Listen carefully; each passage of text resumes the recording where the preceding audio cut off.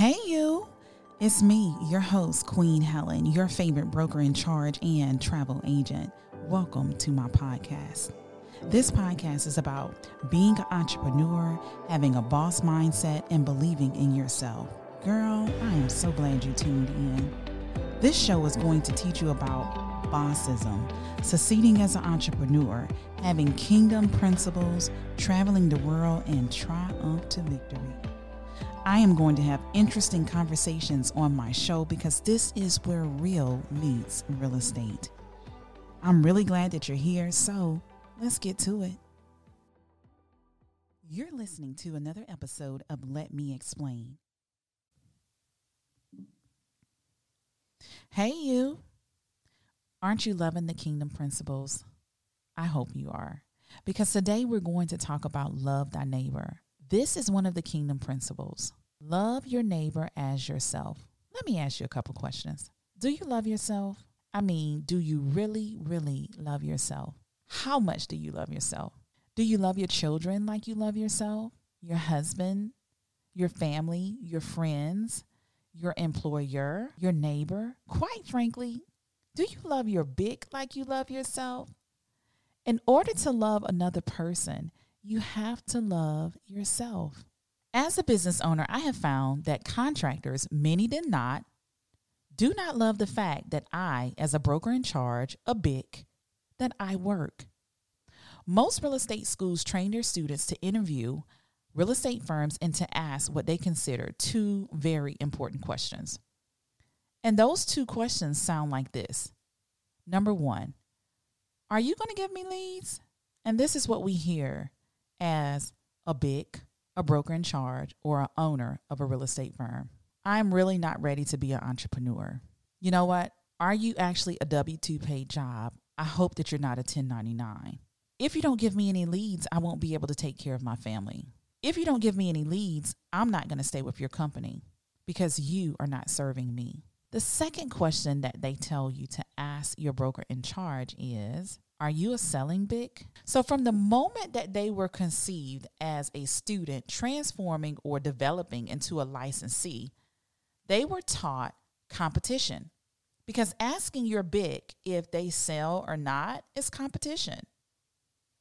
They were taught that if the BIC sells or if they work with clients, then something's wrong, because they should be giving their clients to you instead of closing those deals themselves. They tell you that if your BIC is selling, that is also known as a competing broker. Well, I can't continue to go on without telling you the truth about me and what I do. So my answer is going to be considered obnoxious. So if you don't want to know the truth, go ahead and end the podcast here. Don't listen to another second of this episode, okay? Because the question that everyone wants to know is, if Queen Helen is a competing BIC. Well, yeah, I absolutely am a competing BIC. And I know I just lost a few of you. But I am proud to be in competition with me. I am competing against and with myself. I'm going to compete every single day against me. If my agents don't make a sale, the office rent is still due. It's me against me. When the first rolls around every month, I have a responsibility to pay my rent. It's me. When my car note is due, it's me. Baby needs shoes, or whether or not you make a sale or not, my kids still have to eat. So every single day, yeah, it's me against me. If I do not sell a home this month or next month or none in 12 months, that's a big problem. And that's me against me. And you can't do it for me, and I can't do it for you. Okay? I have 3 words about my stance. This is how I feel about you caring about me competing against me. I love me. I love me so much, girl, that I refuse to see me fail. You are never going to live the life that God intends for you until you no longer fear that someone else is better than you and that they will ultimately outdo you. You must know that God will make room and provisions and margins for you because he loves you just as much as he loves me. The fear that you face will continue to paralyze you and ultimately become your own limitation. Mistaking someone else's drive and determination to reassure you for your failure to launch is giving lack of confidence and lack of self-love. Many times I found myself playing victim for other people's insecurities. I'm like, why don't they love me when I'm so easy to love? But Nelson Mandela said it best. Serve people. The best thing that you can do for another person is to serve them without expecting nothing in return. Sow good seeds because it is indeed a chain reaction. So let me tell you about some of the smaller things that you can start with. Number 1, be generous. Start small. But whatever you do, do it with compassion and joy. And give something, whether it be your time or talent, and be willing to share it with others. I'm generous in my real estate practice. So in my business, everything that I know in the 7 years that it has taken me to get where I am today, I share every single roadblock and aspect about how I got where I am with my agents. But it's up to them to apply what I learned, my mistakes, my tools, my tips to be successful. Because I can't do it for them. Be ethical. History repeats itself. A man will work to gain the world, even if it means losing his soul. Being ethical requires discipline and willingness to sacrifice personal material gain for morals and humanity.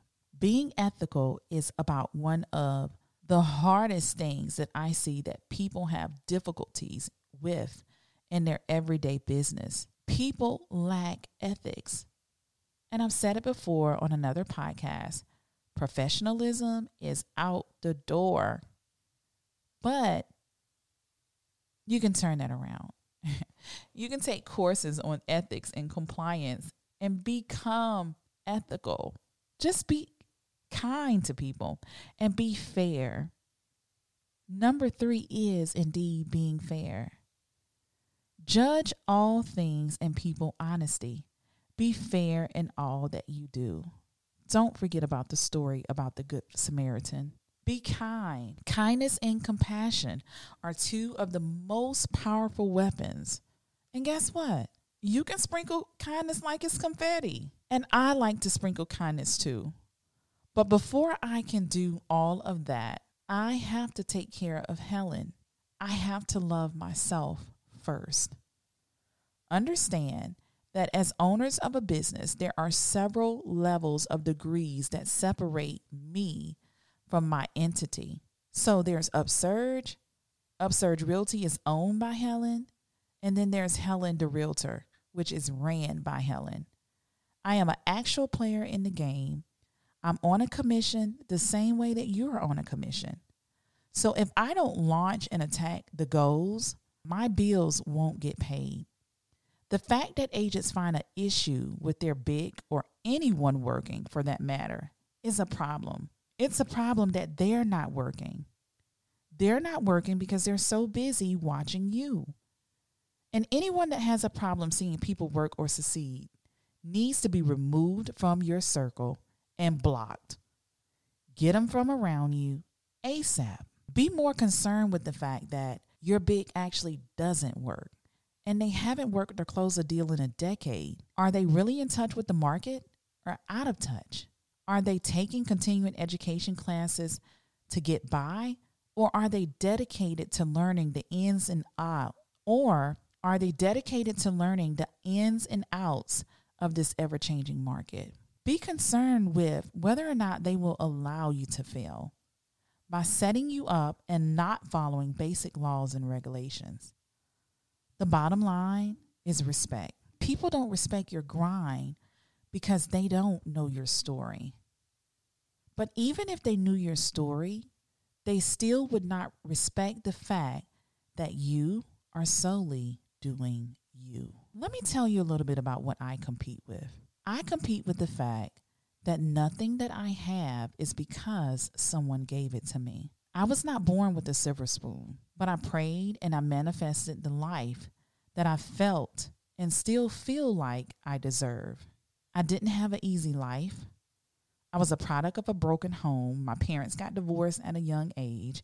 I was bullied as a child. I was a teenage mother, pregnant at sweet 16. I was molested as a child. I was a victim of domestic violence.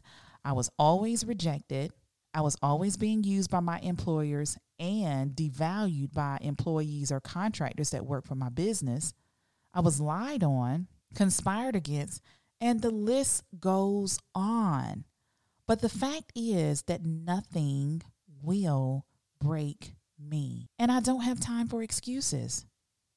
So when you see me going hard or winning, respect that it's me against me. I am truly not in competition with you. I don't ask that you like me. I ask that you love me and respect me. Respect that I refuse to be defeated and still I rise. Know that nothing for me has been easy, and know that if you too are becoming successful, that it is not going to be easy. And success does not happen overnight. It takes time. I've been going through it all, and I'm still going through it. I compete with the fact that sometimes I give too much of myself to others. Many times, I wish that I could have passed the torch to someone else.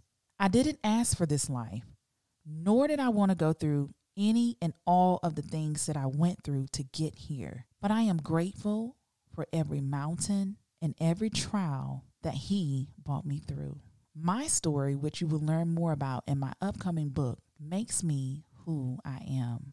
I am Queen Helen.